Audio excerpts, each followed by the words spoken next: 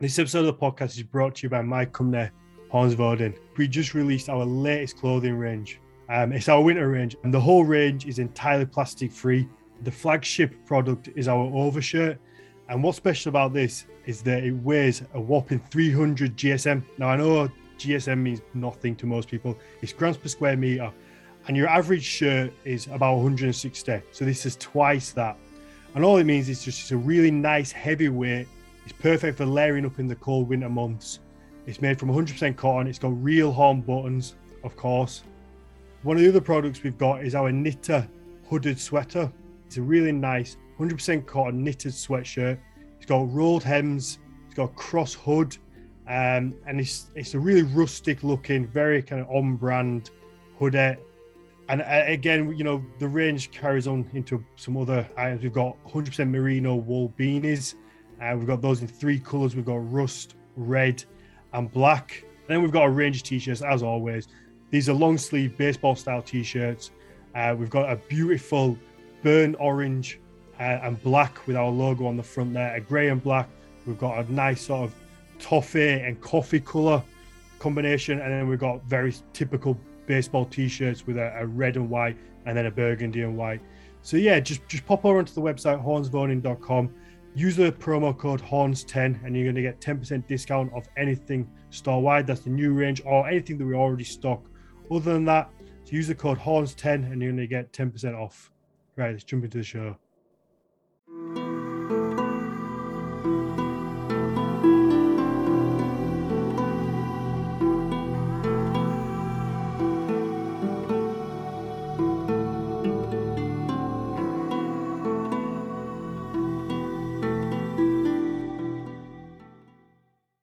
Yeah, should we start with the intro? Like we usually do. No, sometimes we have we'll get into that actually. Let's get into that. Oh, right. All right. Welcome to the Nordic Mythology Podcast. I'm Daniel Farron, co-owner of the company Horns Voden, and I'm joined as always by Dr. Matthias Nordvig. Hello, everyone. This time it's just me and Dan, and we're going to be talking about stuff. Yes, we got stuff to talk about. You've got a grumpy Dan because the episode's an hour late because I tried to update my laptop and it decided it wanted to update to Windows 11 and I had to stop it halfway through.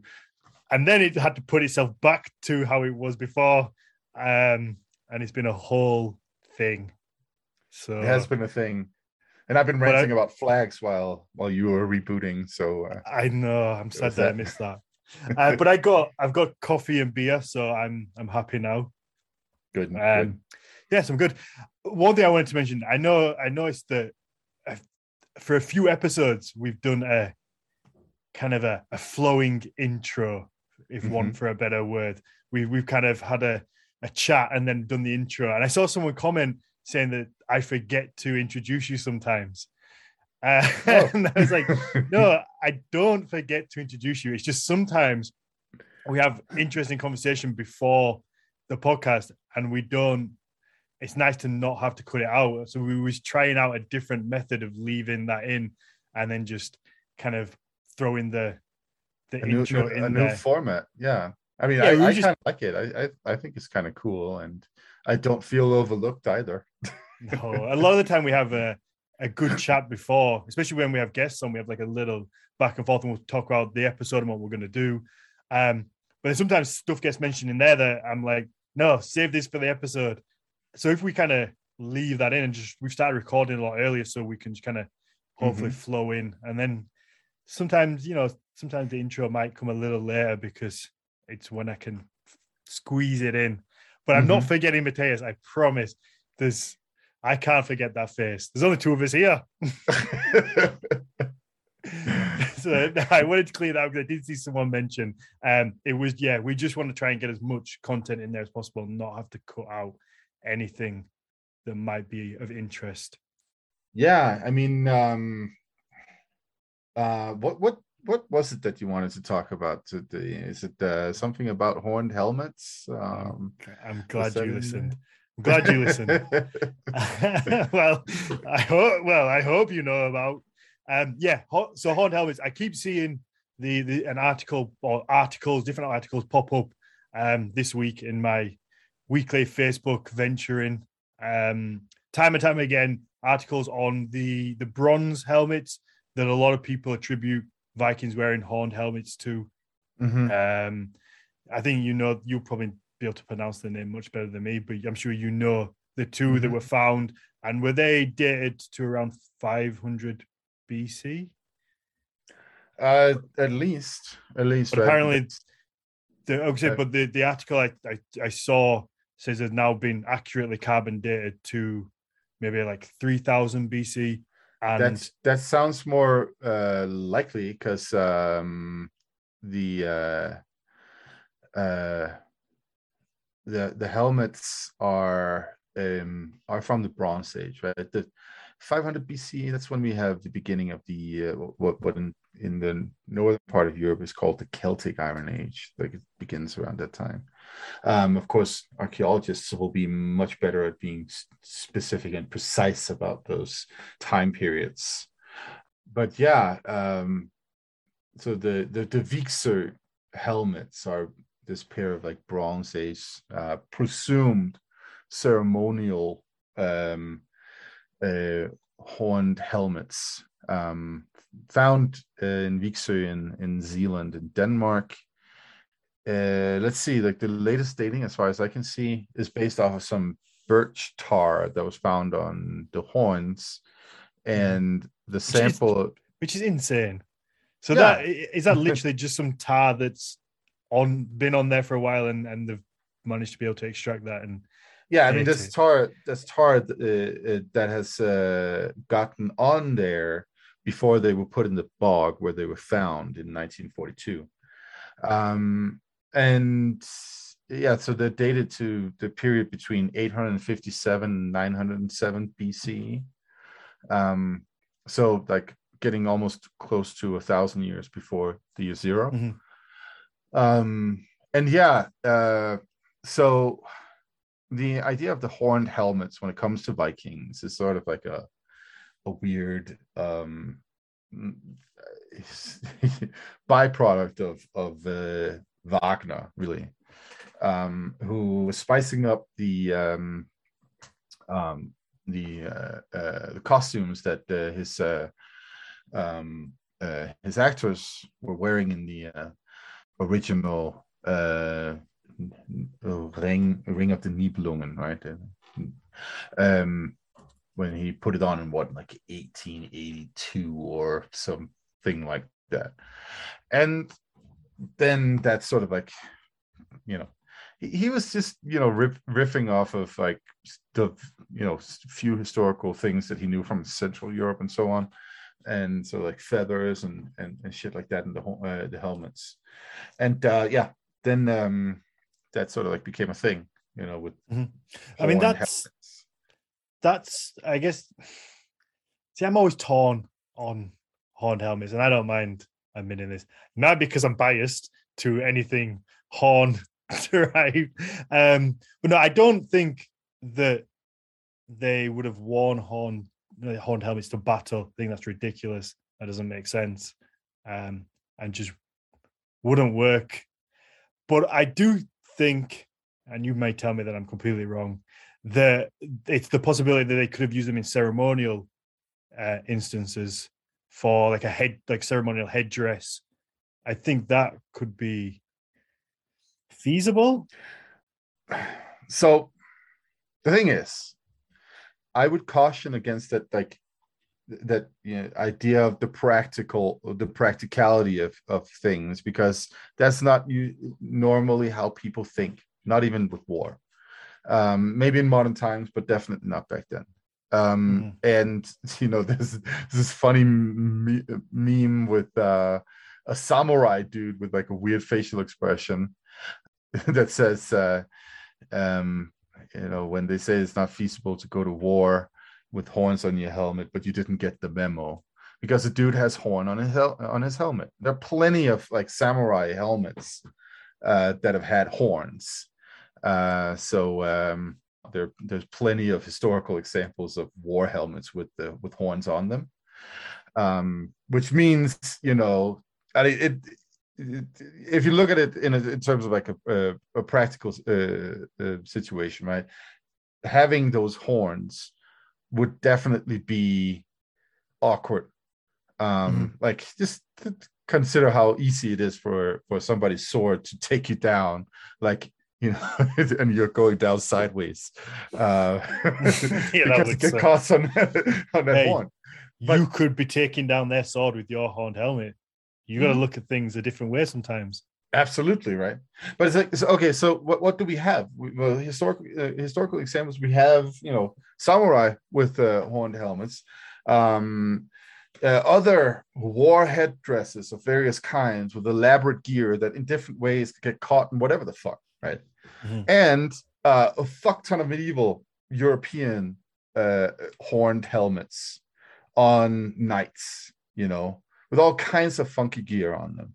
And you have a couple of examples from Celtic Gaul in France as well, from the Bronze Age and such. So there are plenty of historical examples of horned helmets that warriors have worn, also in war, right? And what about the Sutton Hoo helmet? Would that, because obviously that's something I wouldn't imagine somebody would actually wear to war, unless maybe you were one of those people that was at war where you were on the horseback at the back of the war, where you weren't actually going to get hit with anything, because that seems way too elaborate to actually want to wear into battle. I don't know, man. Like, there's, again, go to the 1200s and 1300s and 1400s in Europe, and you'll see some pretty elaborate headgear. And, back then, people wore all metal armor, right? All over the fucking place. Plate metal armor. And some of them had that plate metal armor fashioned in the crotch as an erect penis, right? So you went to war with an erect wang. And, I mean, that's symbolic.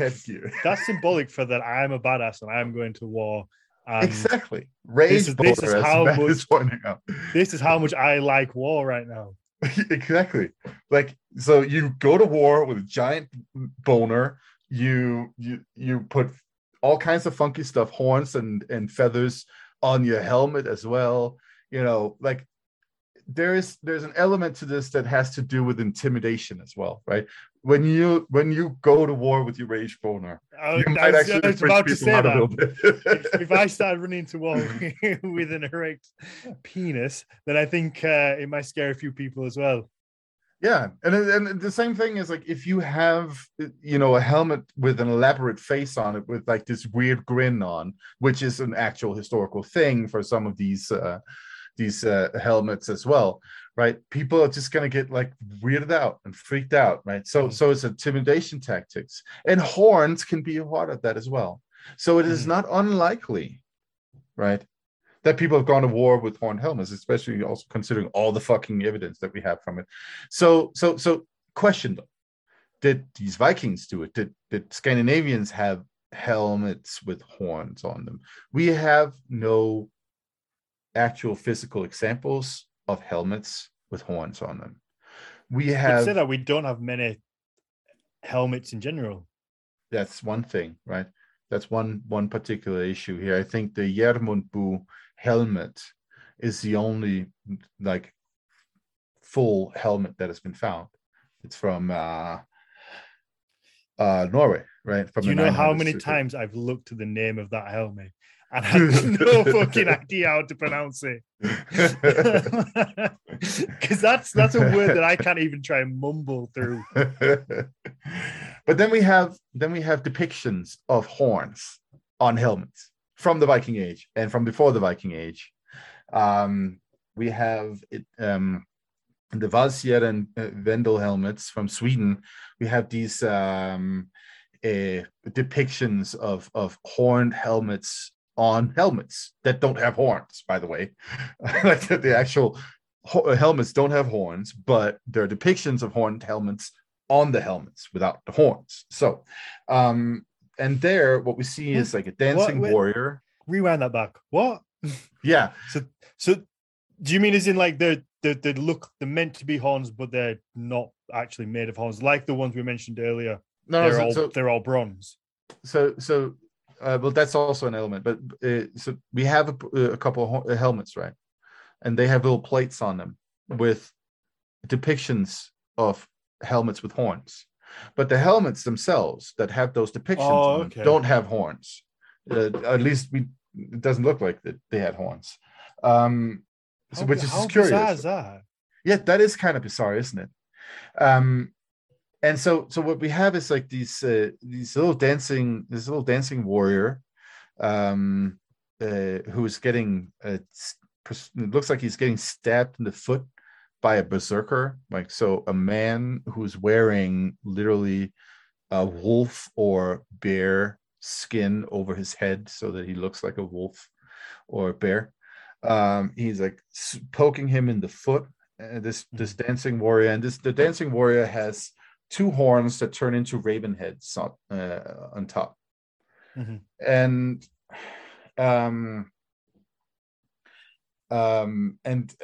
we have several pins found from the Vendel period into the Viking Age, to the end of the Viking Age, so like close to the 1000, from all over Scandinavia, primarily Denmark and Sweden, but all over.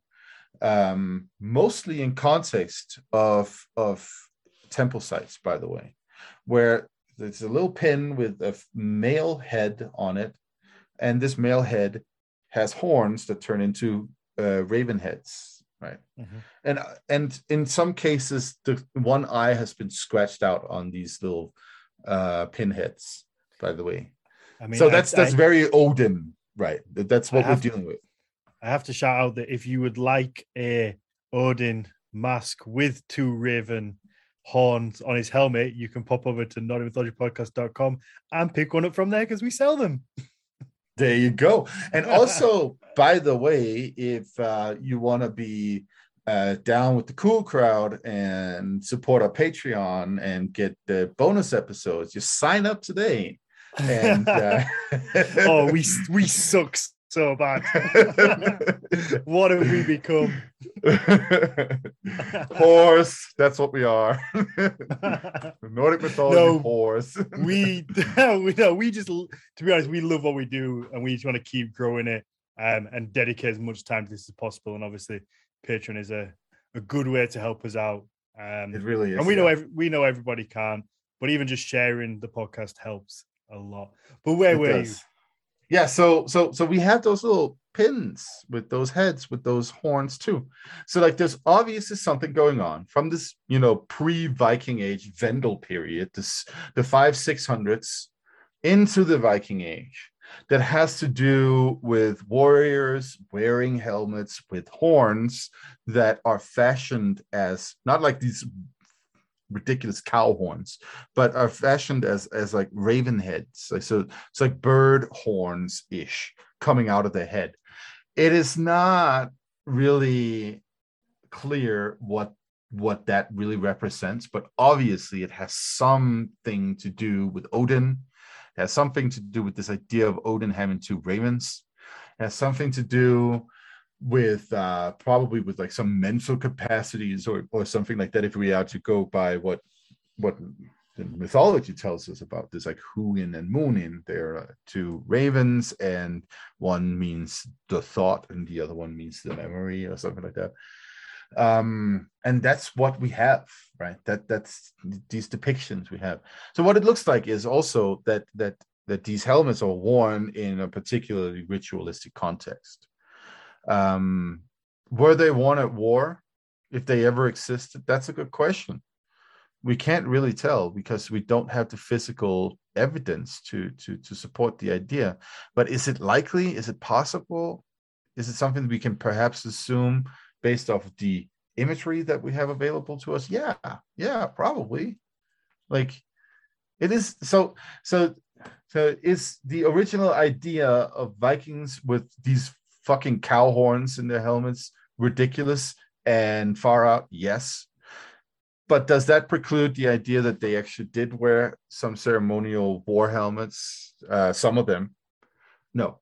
And this is where we may have to like open up the discussion about like what did actually happen at war, and that's another aspect of all of this. War fought in that time period was not just to win, right? Mm-hmm. War was deeply imbued with ritual and magic and religion, right? And for this is where this idea of the pragmatic and practical aspects sort of like dissipates, because there's going to be a lot of those people in that army that is invading, having just gone through like weird esoteric initiation rituals to become Odin's Einherja or some shit like that, right? They don't care if they're dying or not. Because if that idea of like going to Valhalla and existing in an afterlife with Odin and all of that stuff, if it was that powerful and did exist in, at least in sort of like a shadowy way of what we know it from the written material, right? They might just be like, woohoo, till Valhalla, even though they probably wouldn't say that. But you see what I mean? And so, you know, whether or not your headdress is going to be an impractical thing to wear might not actually be that important to them. So that's do you think they ever were kind of, because the whole Till Valhalla type thing, I know obviously you've been silly saying that, but that idea, it's almost suicidal or kind of kamikaze-esque, that you're not bothered if you survive. But it feels like they were too successful in war, in battle, to have that kind of opinion of I don't care if we die. It feels like they had some military, at least, strategy, and it wasn't all just about finding death to go to the next world. There was a will to win, so you could get what you want to get, your land, get the silver. But I mean, they weren't really that successful.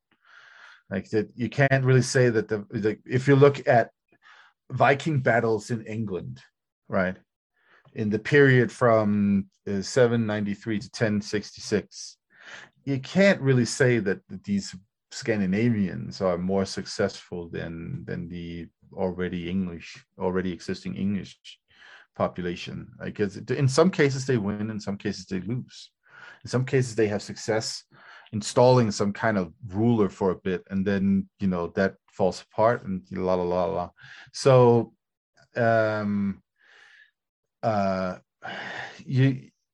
the assumption that the Vikings were particularly successful, good warriors, we might have to dial that back a little bit. It doesn't actually look like they were that good. So and again, you know, the kamikaze, as you mentioned them, right? They were kind of successful for a while, like warriors willing to go on a suicidal mission. Yeah, but they had an airplane. It did. I feel like you can make a lot more damage with a plane than just one man running across the field. Certainly. But the point is that these things aren't that clear cut all the time. And what it also kind of shows with this medieval warfare that's happening around Vikings and all that stuff, is that when you do apply pragmatics and practicalities and such things, that's when you kick the Vikings' ass. Like that's what the English had success with, right? What happens after the first experiences of Viking assholes fucking around, throwing axes at everybody? Well, let's build some walls around our cities and up our protection and fortification in general. Oh, let's also make sure to conscript. Let's also make sure that the conscripted soldiers that we now have proper gear, you know, and that kind of stuff. And then boom, then you start kicking Viking ass, right? So in that sense, you could actually say that when you apply pragmatics and you apply the idea of like this needs to be practical for for warfare. That's when you have more success, and that's also kind of what we're seeing in European history in general, right? When you have some war custom that has been played out over and over and over, somebody comes up with a pragmatic solution to counter that. Mm-hmm. And that, again, let me draw out that let me bring forth that the great example of the Danish army being completely obliterated by a bunch of peasants in what is now northern Germany, right? We have knights in metal and armor and on heavy ass horses and all that stuff, and these Frisian peasants, I think it's in the 1400s, if I remember correctly, in Dithmarschen.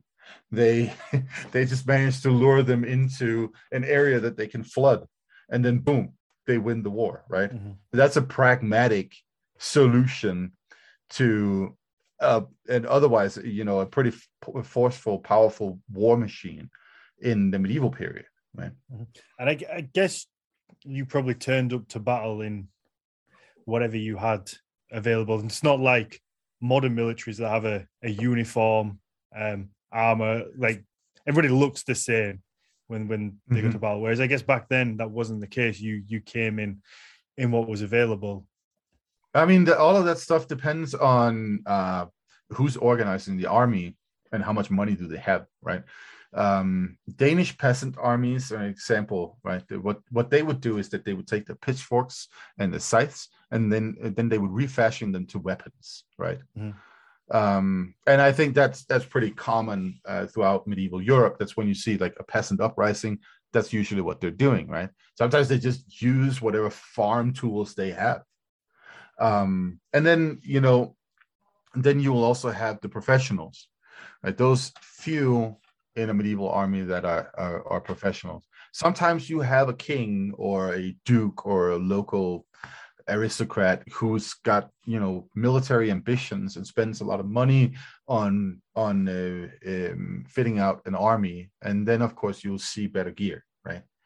But, in this time period, and up until, well, it's still kind of this situation, like the name of the game is technological advances, right? So you like when you introduce gunpowder into warfare in Europe in the late medieval period, early modern period, whatever we want to call that, right? Then those armies that don't have gunpowder, they get fucked, right? And then when you introduce, the upgraded loading weapons, I can never fucking remember what that mechanism is called, but it's pretty much how a modern rifle works, as opposed to like front loading it with like shoving powder and bullet and all that stuff into the. That's when you then have a new situation, right? New warfare situation where those who have the new modernized weapons, they are capable of killing a lot more enemies than those who have the older weapons, and so on and so forth. And it's the same now, right? So like drone technology is one of the main things that's going to make an army successful in modern warfare, and Space Force, a Viking Space Force, by the way. Oh, now we're talking. Yeah, right. Now we're talking. So, yeah. The thing is, of course, that is also the case in the medieval period, right? And so, if you have somebody who comes up with something new, and maybe the situation is that Vikings, or just pre-Vikings, they actually went to war with helmets with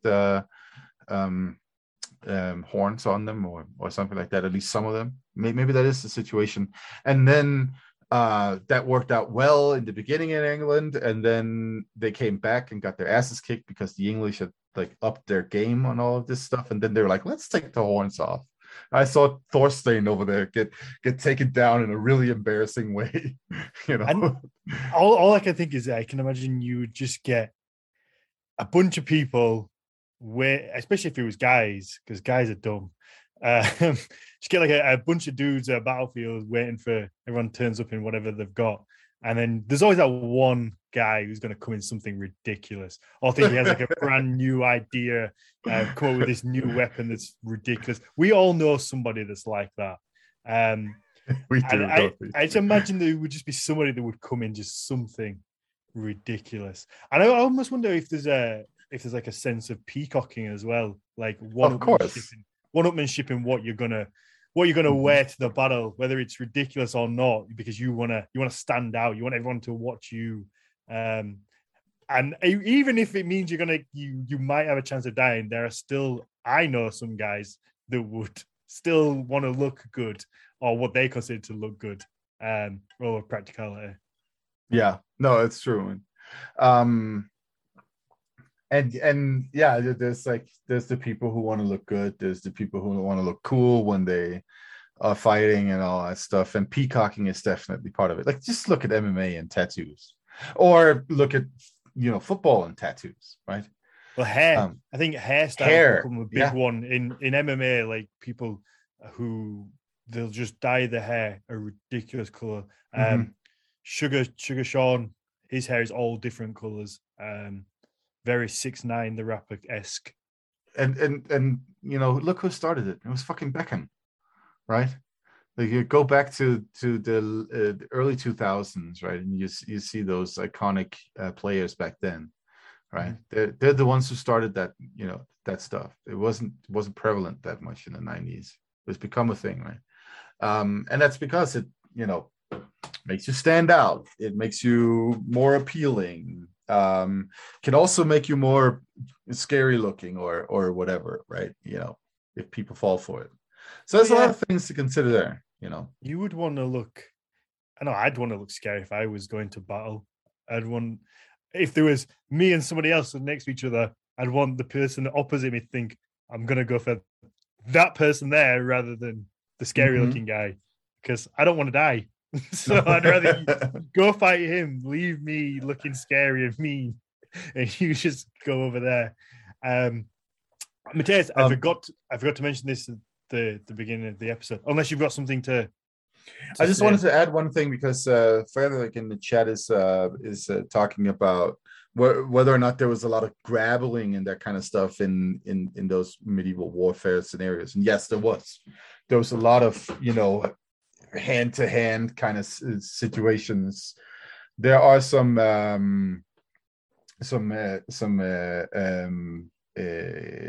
martial arts books, whatever you can call them, from Germany, from the 1400s and 1500s, that show a lot of like hand-to-hand, or two people fighting it out with knives and that kind of stuff. And there's a lot of by the way, a lot of good advice about hitting somebody in the nuts or cutting off their balls and stuff like that. Of course. Like, I know people may think of it as being dirty, but if it's me or you and one of us is gonna die, I don't care what. I'll bite your dick if I'm gonna bite it. Whatever I'm gonna do, as long as I don't die, it's gonna happen. But yeah, I think I always wonder about grappling, because you always see it in TV shows and movies where there'll be two people, they'll lock eyes across the battlefield and they'll come to blows, and they'll have like a 5-minute little battle back and forwards, a little bit of rolling around. And I'm just like, if I'm next to them, one of you is just getting my axe or sword or whatever in the back of your head. I'm not watching you have your little moment. One of you is fucking getting it. Yeah, no, that's also ridiculous. And another thing, when we think about fighting like that in a battlefield like that, I think we should think of it more in terms of that scene in the Lord of the Rings where Deagle and Smeagol are fighting over the ring than anything else. Like, that's how this stuff is going to play out. Like, it's going to be ugly, dirty, and really unpleasant. It's not that glorious shit where you get a moment to take off your helmet and say, "I am no man," and then stick your sword in the face of the Nazgul and that kind of stuff. No, I think the most realistic one I've seen would be the Battle of the Bastards in Game of Thrones. I think that was a terrifying war scene. I think that's as real as I've seen, that made me genuinely uncomfortable. Because I think no matter what we could ever picture a battle scene to be, I don't think we could ever get anywhere near to what it actually would be, because there'd be bits and pieces hanging off people everywhere. I don't think it would be nice. Xander in the chat just said my new Viking nickname is Dan Dickbiter, which I do not want to stick. Let's not keep that one around. Well, you should not have mentioned it on the podcast. Well, you know me, but I mean, I don't want to keep that one around too long. I don't want to get a reputation. But yeah, no, what I wanted to mention was I started reading the book River Kings earlier and realized, why have you not mentioned to me about this really cool Danish guy buried in Repton that's about an hour from me? I just did the other day. Well, he got briefly mentioned, but we didn't mention where it was. I think Simon brought it up about the I did not realize that was the warrior who had his dick chopped off, not to go back. Chopped off. I mean, maybe it was bitten off. I don't know. Someone could have bitten that. I don't know. Maybe he met your ancient ancestor. Maybe he met my half Dan the dick biter might have come along and just chopped it off. I don't know. I cannot confirm or deny what happened, but I didn't realize that was the same person, and that literally an hour from me there's all this wealth of Viking history, I guess. Yeah, it's right over there, man. You just go look at it. I know. Why have we never spoken about that? And I want to do an episode on, because it sounds fascinating. Apparently is there a mass grave there as well? Yeah. And this is also what the fuck is it called? Not so far from there, there's there's like a site with several burial mounds, which is one of the few Viking burial mound areas in England. I actually messaged Simon. I know I've said Simon earlier, but Simon earlier, because they mentioned that there's a burial or a grave with 4 children in it, which is near the mass grave, and maybe there's possibly a ritual sacrifice because the 4 children have been carbon date people. Yes, I guess maybe whatever you do too. But they apparently come from different geographical locations. So they're all together in one grave, and they look like they've got wounding on the bones. So I messaged him to ask what he thought about it. So that's why I would really like to do an episode on the whole Repton thing. Yeah, now I've learned about it. We should talk to a English archaeologist on that one of the people who have been involved. I think the lady who wrote River Kings, and her name, it's Kat, but I keep wanting to go back to Kat Jennings because that just will not leave my mind. And I know it's not that, but if someone could please pull up, because I'm like a few chapters into the book, but I'm really, really enjoying it. And I think she worked on the site, did a lot of work with like one of the beads there apparently that linked back to India. So I would definitely like to reach out to her and see if we can get her on the podcast and talk about, because Kat Jarman, that's the one. Yeah, the book, like I said, the book seems really good. I say that I'm reading it, I'm actually listening to it, but it's all the same. Hey, yeah, it is. I mean, why not listen to listen to books instead, like when you're driving or working with your hands anyway. Like, I mean, if you're going to listen to anything, listen to podcasts first. Of course, listen to our But then, podcast. if you've got a bit of time after that, yes, you just pop over. Yeah. No, it's really good, and I would like to. Hopefully, we can get her on and talk about Repton, because it does seem fascinating to have like a mass grave.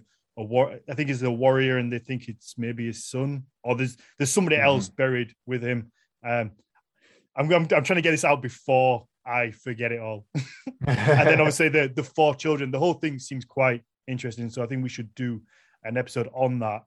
And then the last thing I wanted to talk about was I think it was found last year. Was it the little rune stick? Was it? I think there was two that were found in Norway. One was carved on a bone, I think, like the jawbone of a horse, I think it was, or some animal like that. And then, but I think they said that it was, did it have Latin and Norse runes on it? I think so. And I saw that pop up. Well, it was actually Sarah that sent me the article, which I found quite interesting. Yeah. So I just gotta say, like, this is one of the few instances where modern media inadvertently uses Norse correctly, because we're in Norway and Norse means Norwegian. So good on you guys for that. But of course, it's still, applied problematically. But anyway, so what we got here is a couple of rune sticks that have been found during some ongoing excavations. And yeah, both Latin and Nordic, Norse. We're in the medieval period, so let's call it Norse. We can. And yeah, I mean, it's not uncommon in the medieval period to find Latin and vernacular carved on the same objects. So it looks like from the article that talks about this on the Smithsonian, that the dating of the runes have been dated loosely between 1100 and 1350. So it makes perfect sense. To those who are unaware, there are thousands of rune sticks of these kinds that have been found in Brücken in Norway, in what is now Bergen. It was also Bergen back then, by the way. Brücken is the harbor area of Bergen. And yeah, what we get is like this, like, really, really awesome look into everyday life, and well documented everyday life, like people just like carving runes on all kinds of material, slandering each other, talking about people, writing down curses, writing down grocery lists, and sending each other messages, and all that kind of stuff, indicating really that a very considerable number of the population in Bergen at the time were capable of using runes to communicate.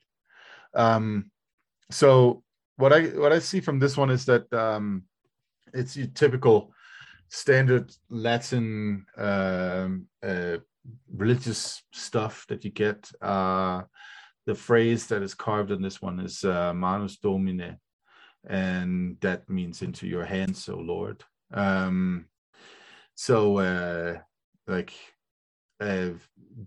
That's part of a medieval prayer. So yeah, that's pretty common. What else? Why would they write part Latin, part runes? Would they be done by the same person, or would it be one person does one person does the other, or is it common that people would have known both? Would that not mean you'd have to be quite highly educated to know both? So this is the ongoing conversation. So the first things first, this idea that everybody was illiterate in the medieval period is a 19th century fantasy about how, or actually 18th century fantasy from like the Enlightenment period, where it was customary to shit on the medieval period. I mean, just think about it. The word medieval, like the Middle Ages, right? It's like this in European history writing is considered sort of like a fluke, a dormant time period when nothing happened, right? That's how the Renaissance scholars liked to portray the medieval period. The Renaissance, of course, means the rebirth, right? The rebirth of essentially the classical period before everything went to shit. So that's like historically the view that Europeans in modern times have had on the medieval period, that the medieval period was just like this time period where, you know, nothing happened and people were idiots and illiterate and had rotten teeth, and that's really it, right? That's not the case. The medieval period was a very affluent period. It was a period full of scholarship and integration with the rest of the world, and a fuck ton of things were happening. And you know, the Renaissance could not have happened if they hadn't built up to it in the medieval period, right?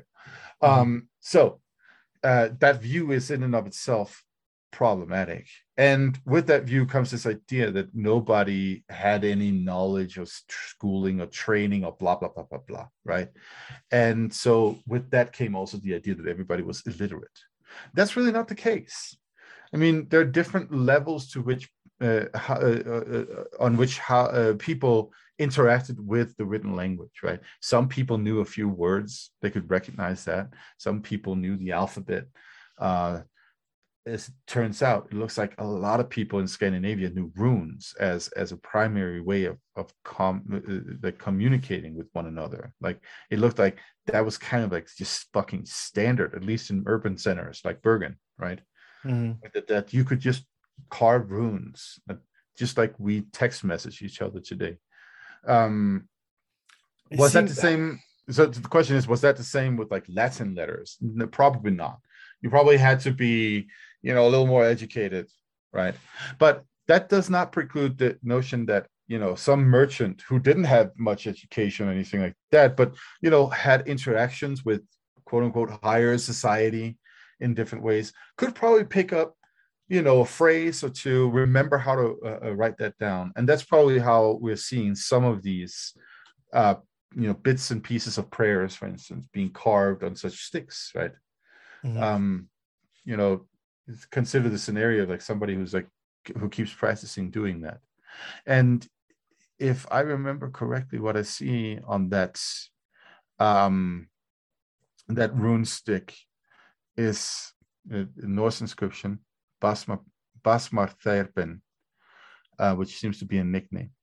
So what you have here is like Latin carved in runes and a name carved in runes, right?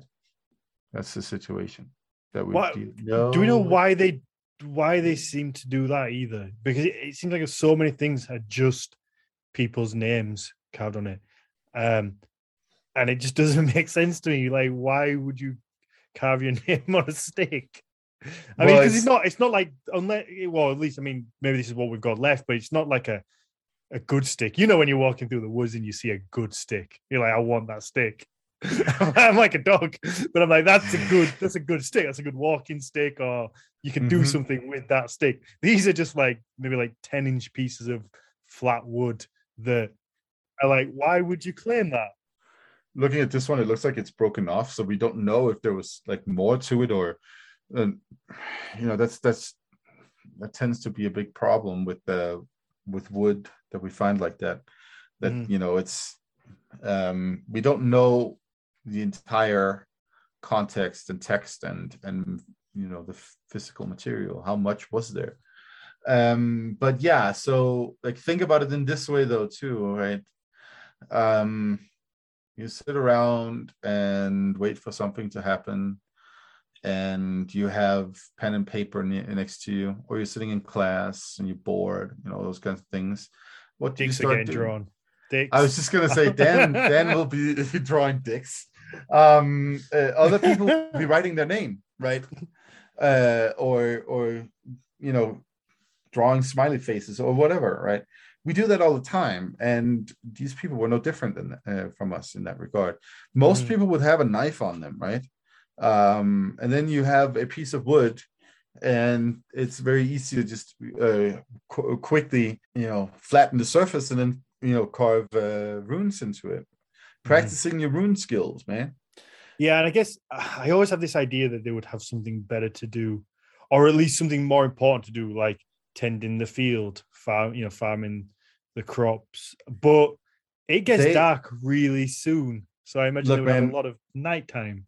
I think I've pointed this out before, but you know, if you look at all the different things that a person in the, you know, Nordic Bronze Age had to do to stay alive and like produce all the different things that they needed.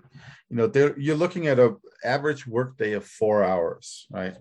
Um, in the medieval periods, like in the high Christian era, the Catholic Christian era, you have something like 160 days off or something. Like it's an insane amount of days that are allocated to church stuff and days dedicated to saints where you're not working and you're not doing the regular field things and all that stuff. Adding to that, right, you go at a pace where industrial production and production methods and time management has not been introduced, right? So that means that you take a break when you need it, unless you're like, you know, you have some kind of dude whipping you or whatever.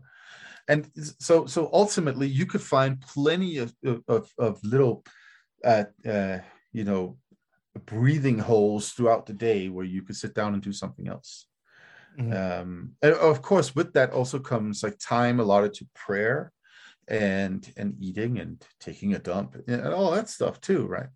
But the point is that our concepts of work schedules and time and all that stuff are so fundamentally different from the medieval period. Like, you know, it's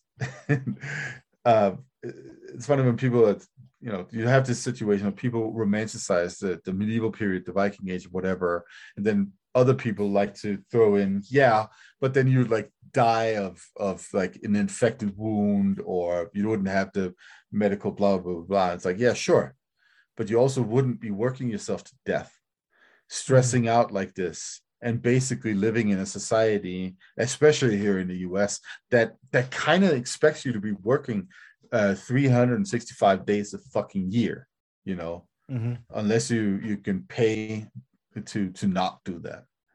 So, and like, you know, work culture, modern industrialized work culture is one of the most toxic things in the whole world, honestly.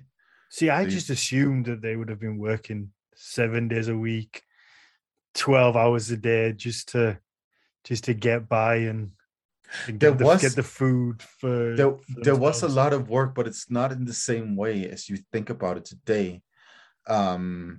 You know, like our way of thinking about work is like you start and then you don't finish until you're allowed to finish, pretty much, right? That's for factories, man. Like that's factory work, labor situations, but that's not how work would have functioned in the medieval period. There's a time for dealing with the field, right? Whether it's like sowing or harvesting or plowing or whatever, right? That there's a time for that during the day. There's a time for, you know, fixing woodwork that needs to be fixed, or rethatching the roof and so on and so on. Like the most caricatured example of this is of course the traditional Spanish siesta, right? Sleeping in the middle of the day. Why? Well, that's because that's the hottest period. So sleeping and eating at that time is smarter than, you know, being in the fields and working, right? That's an old custom that was practiced in a lot of places in those areas where it's hotter during the day and the midday, right? So that's an example of how people would basically plan their day and their schedule based off of, you know, a more relating to a natural setting, right? Living quote unquote natural. And that's stuff that we've completely forgotten. With the introduction of the textile mills in the 1740s in England, that's when all that stuff went out the window and we got fucked. So that's the depressing news about the modern times, you know. I mean, yeah, fair enough. Like I say, I always just had this assumption that they'd work non-stop because it was tough and life was tough and you had to work really hard. And if you didn't work hard, then you didn't eat and you starved to death and died. Well, I mean, there was a lot of that too, of course, but this, depends on where we are, when we are, and so on, right? It's like, so go to Venice in the 1400s and you will see things that are very similar to modern industrial productions. You can go to places in France in the 1500s and see the same thing, 1600s for that matter, in England in the 1700s, and so on, with different kinds of trades. Usually, it's like in the late medieval period and early modern period, the development of these economies and industries, right, is very specific to certain locations and certain things that they're producing, right? It's not like an encompassing situation like we have it today, where there's no place on the planet where you can escape industrialized production, right? Mm-hmm. Back then, there was certain places that had industrialized productions and a lot of other places that didn't. And then slowly things get introduced from there, right? Okay. And that's why I brought up the textile mills from England, because the textile mills in the 1700s in England, that's where what you could call like modern industrialized mass production begins. Mm-hmm. Also with the mines as well. My whole area is built on textile, like Huddersfield, Halifax, Bradford. Yep. They were like the textile centers of the world. Mm-hmm. Okay, last question before we wrap up. Would you swap your life now and the amount you work now with them to work less, but you have to be back then and live the way they lived? No. I didn't think you would. No. And that's the thing, we say, oh, we're fucked. It all got fucked. We have to work so hard. And then it's like, but do I want to go back and live in a cold? The thing is, with all my family in one. The thing is that if I had the same course of life in the medieval period as the one that I have had, right, I would probably be dead by 17. Like that's a pretty likely scenario, because when I was 17, I had a pretty bad staph infection, and that only went away with like some serious antibiotics, right, which did not exist prior to the late 19th century, early 20th century, right? Penicillin, I think, was invented in that time period. And so like I would most certainly be crippled at 17, if not dead. Just to correct you, penicillin was discovered, not invented, but who am I to Right. Fine. Yes, it's a fungus, so yeah, that's true.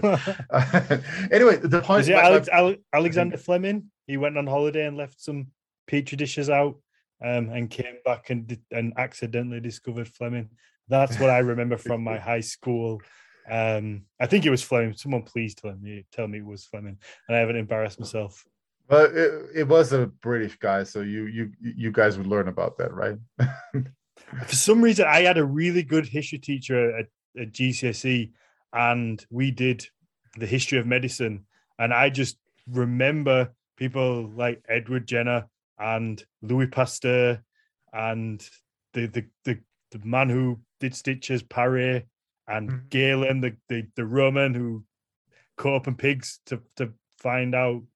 Right, yeah, I vaguely remember that stuff too. And Hippocrates, all this stuff, I just, for some reason, remember it because I had one good teacher for a couple of years, and it just all kind of absorbed in there somehow. Yeah, but I mean, so like, if you think about that, right, and I think a lot of people, modern people, have a story like that. It's like, oh, I got this particular infection, or I needed surgery for something when I was like in my teens, or something like that, right? And so most of those people who have those stories today, right, they would have been dead back then, right? Mm-hmm. Like existence for human beings in the medieval period was like a hit or miss kind of thing, right? Like just think about it. Like we're dealing with like 50% child death in general, like within the first 5 years, most in labor. Mm-hmm.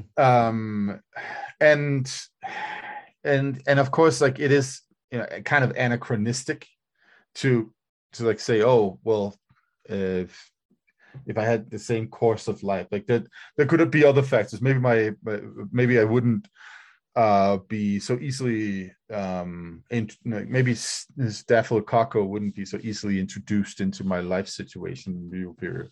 Who the fuck knows? Like, but maybe E. coli on the other hand would be everywhere because you shit what you eat in the medieval period, right?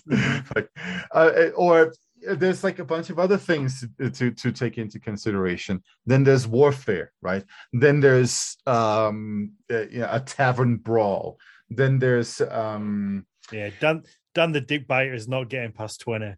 No, I'm going out either with infection or by sword. Sword might be the wrong word to use, or axe. Yeah, and that's and family feuds. There are plenty of things in the medieval period or in the Viking Age, for that matter, that can kill you.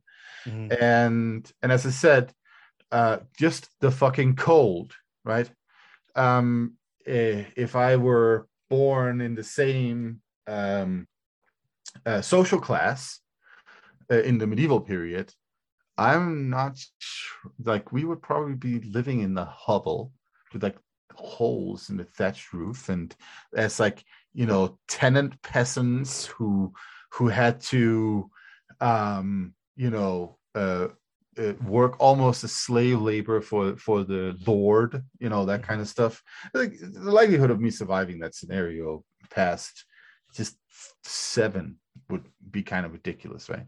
So overall, no, life is better now.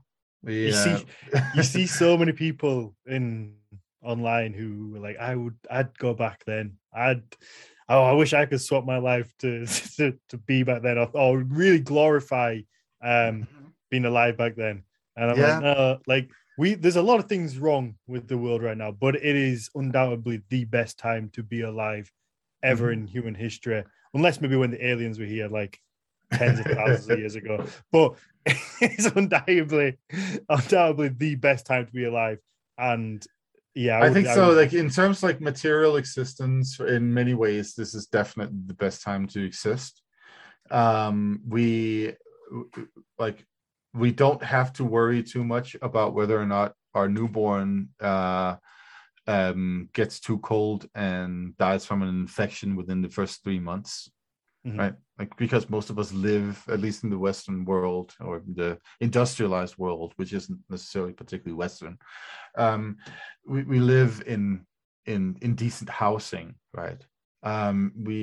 We have access to a lot of nutrients as well, easy access to nutrients. Again, a factor that keeps people alive through their early years. A lot of children would die from starvation or malnutrition back then, right? And exposure in different ways. That's the first thing that we need to consider. So if you live past 7, 8, 9, 10, 15, right, then there's infections, psychotic neighbors, warfare, the weather, getting kicked in the face by a horse, like a bunch of things that could then take you out, right? Nowadays, what we have to worry about is like, car accidents and the occasional food poisoning or some random pandemic that happens, right? But even with a random pandemic, we have a bunch of hospitals that can take care of people, right? That was not the case back then. Better position. We were talking about this yesterday, actually, with no matter how you look at how the UK government has handled the whole thing, the rollout of the furlough system that they put in place to cover 80% of people's wages with like straight away, as soon as they went into lockdown, like that was pretty much instantly, certainly for like self-employed people got a grant, and maybe there's arguments whether that was enough or not. But employed people, pretty much straight away, they were getting 80% of their wage at home. They didn't have to worry, and that has to be a credit, because a lot of back then that didn't exist. If the plague came about, you were on your own. Fucking go survive. So you didn't have the infrastructure in place to kind of help out with things. And the Lord, right, sitting over there in his castle, whom you work for because you're you like, that's another thing when people talk about this time period and wanting to go back to it, and like they always think of themselves to some kind of princess or cool badass warriors. Like, no, motherfucker, 95% of the population would be a dirt poor peasants working for some lord, right? So that's your most likely existence, right?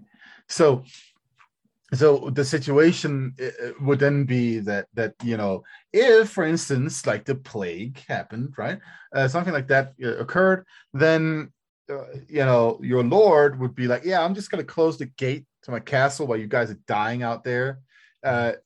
See you, those of you who make it, and once you do, I'm going to have you work the fields again, right?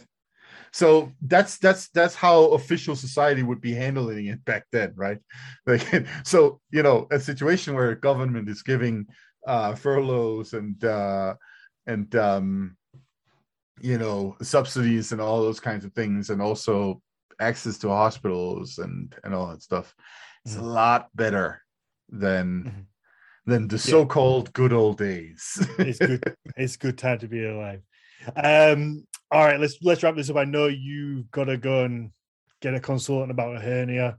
So yeah, we're going to keep this one short, especially with my computer playing up earlier and not being able to get on. We'll just have to it's a bit of a shorter episode. But that's another thing. Like such things as hernias back then, they would be handled with here. Let me try to tie this piece of cloth around your waist really tight.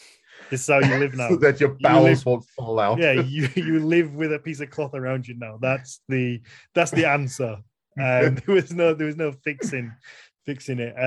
I feel like I also should point out that I make a lot of jokes about aliens. I don't actually believe that aliens ruled the earth like 10,000 years ago. I just want to clarify that. Maybe they did. Maybe we don't know about it. But I feel like I've made too many alien references at this point. There's someone somewhere thinks that I'm an ancient alien. No, I'm not. Of all the ridiculous conspiracy theories out there, I like that one the most. It's like least weaponized and bizarre. All right, let's wrap this up. It's been fun. I mean, I would say we're back tomorrow, but we're back in a week for people listening, but we're recording tomorrow, which is going to be a fun episode. Everyone tune into that one, because it will be. Yeah, no, that's going to be in. If you enjoy the show, please leave a 5-star rating and a positive review. Helps us bump up the charts, helps people find it. Yeah, helps us keep growing. Like I say, Patreon is a brilliant way to support us if you can. We know everybody can't. So if you can, we appreciate just the shares on Facebook, the shares on Instagram, telling people about it. Again, it brings other people into this who maybe haven't heard of the podcast and want to listen. Helps it keep growing. But if you can support us on Patreon, literally Nordic Mythology Podcast, type that into Patreon, you're going to find us. You get a bonus show every week. One episode is a Q&A where you can ask Matthias anything you want. And he's going to answer it in detail. He gets a lot of questions on Instagram asking topics that maybe we've covered, maybe we haven't hit something full in depth or answered the one question you have. So you can ask him that on the Patreon. You don't even have to join in live. You can submit the question. We'll record the episode and then we'll put it onto Patreon for you to listen after. But yeah, it gets you an in-depth question to it. And they've been a lot of fun with it so far. It does, yeah. I think those episodes are going really well. They're also a little less informal, a little less formal. And yeah, we chill out and we have good conversations and you get to engage with the live audience more too, like which is also kind of fun. And there is actually more than just Frederick in the chat. There are more than just Frederick. There are. It's just for some reason Frederick always seems to just get mentioned. And the other bonus episode is story That's time. because he says relevant things, man. There you go. Everyone else has to pick the game up. No, the other bonus episode is story time with Jonas Lorentzen, where we go through a saga and we'll read it beginning to end. Jonas comes on as the narrator. There's a bunch of voices. We get to sit back and then discuss it. It's a lot of fun. They're probably my favorite episode of the week.